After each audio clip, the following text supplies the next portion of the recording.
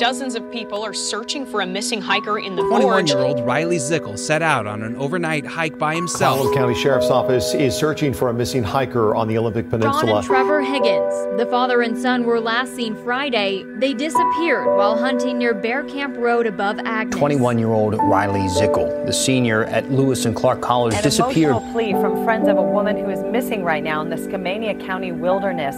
She's 19 years old, Maureen Kelly. Searchers are looking for a 76-year-old farmer who did not come back from mushroom hunting near Grangeville.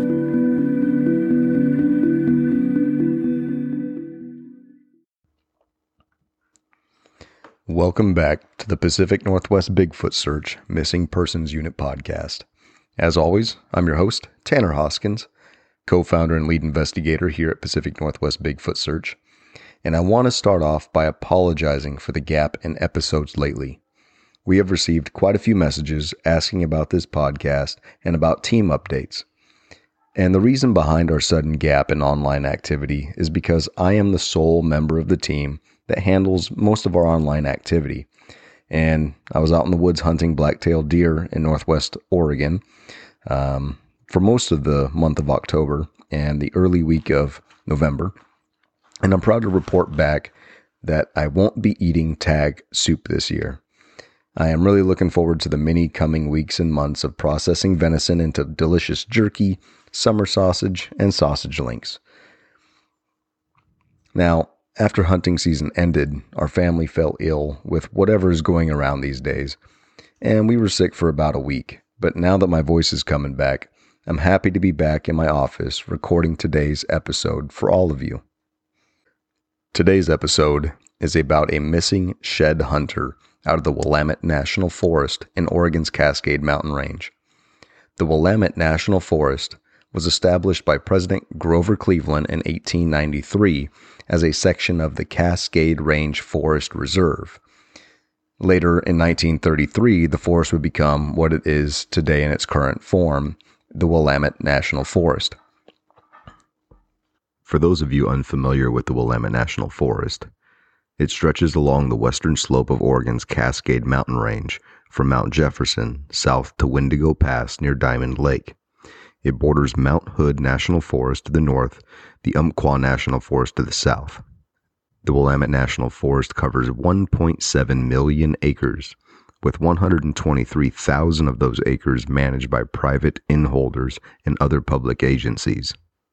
The elevation in the Willamette Mountains and steep valleys range from the 1,500 foot level to over 10,000 feet at the summits of Three Sisters and Mount Jefferson.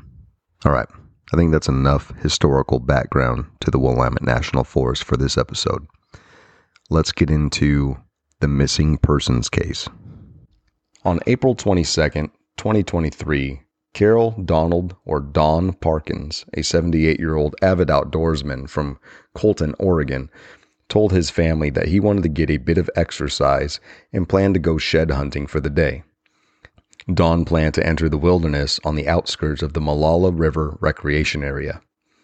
Shed hunting, for those who are unfamiliar, is the activity of looking for the antlers of deer, elk, moose, and other venison species that drop their antlers every year.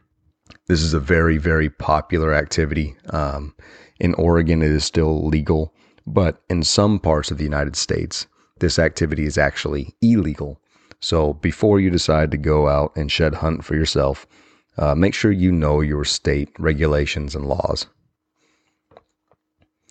The area that Don disappeared in is known for its rugged, picturesque views and is a popular area for anyone who enjoys the rugged outdoors.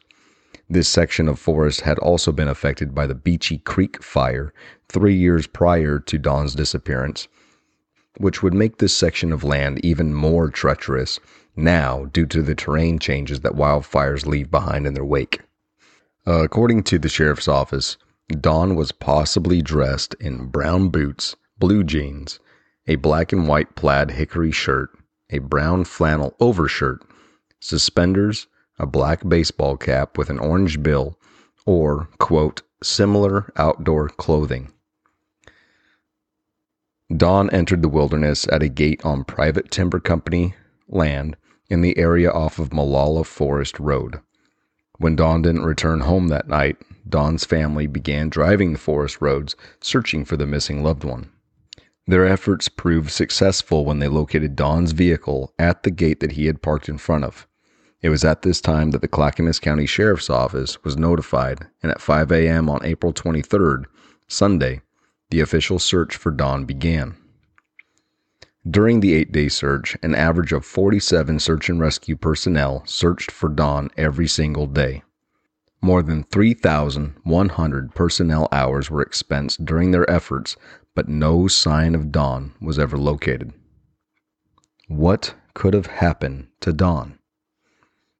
Officials claimed that while the burned terrain would make it easier to locate Dawn in the area, officials came back later in the search and blamed the burned forest and fallen trees for the difficulty in locating Dawn. And at the end of the 8-day search for Dawn, search and rescue personnel blamed Dawn's disappearance on nearly non-existent cell phone service in the area. Officials believed that Dawn had fallen, became injured, and died from exposure or from a fall, though no sign of Dawn has ever been located. This reason alone is why all of us here at Pacific Northwest Bigfoot Search highly recommend you carry a personal locator beacon with you every time you enter the forest. You never know what can and sometimes will happen out there. Now, the full description of Dawn Parkins is as follows. White male, 5'7", 180 pounds, short gray hair, short gray beard, brown eyes, and wearing glasses. Dawn also has missing portions of his thumb, index finger, and middle finger on his left hand. He also had scars on his hip and both knees. Once again, the clothing description that was given by personnel was Dawn was possibly wearing brown boots, blue jeans, a black and white plaid hickory shirt, a brown flannel overshirt, suspenders, black baseball cap with an orange bill, or other similar outdoor clothing. While we don't have much more information to provide at this time, Pacific Northwest Bigfoot Search hopes that by telling Dawn's story, we can help bring attention back to his case, and with the help of our subscribers, followers, and friends, we can someday bring closure to the Parkins family. We continue to keep Dawn and his family in our thoughts, and we hope that you do the same.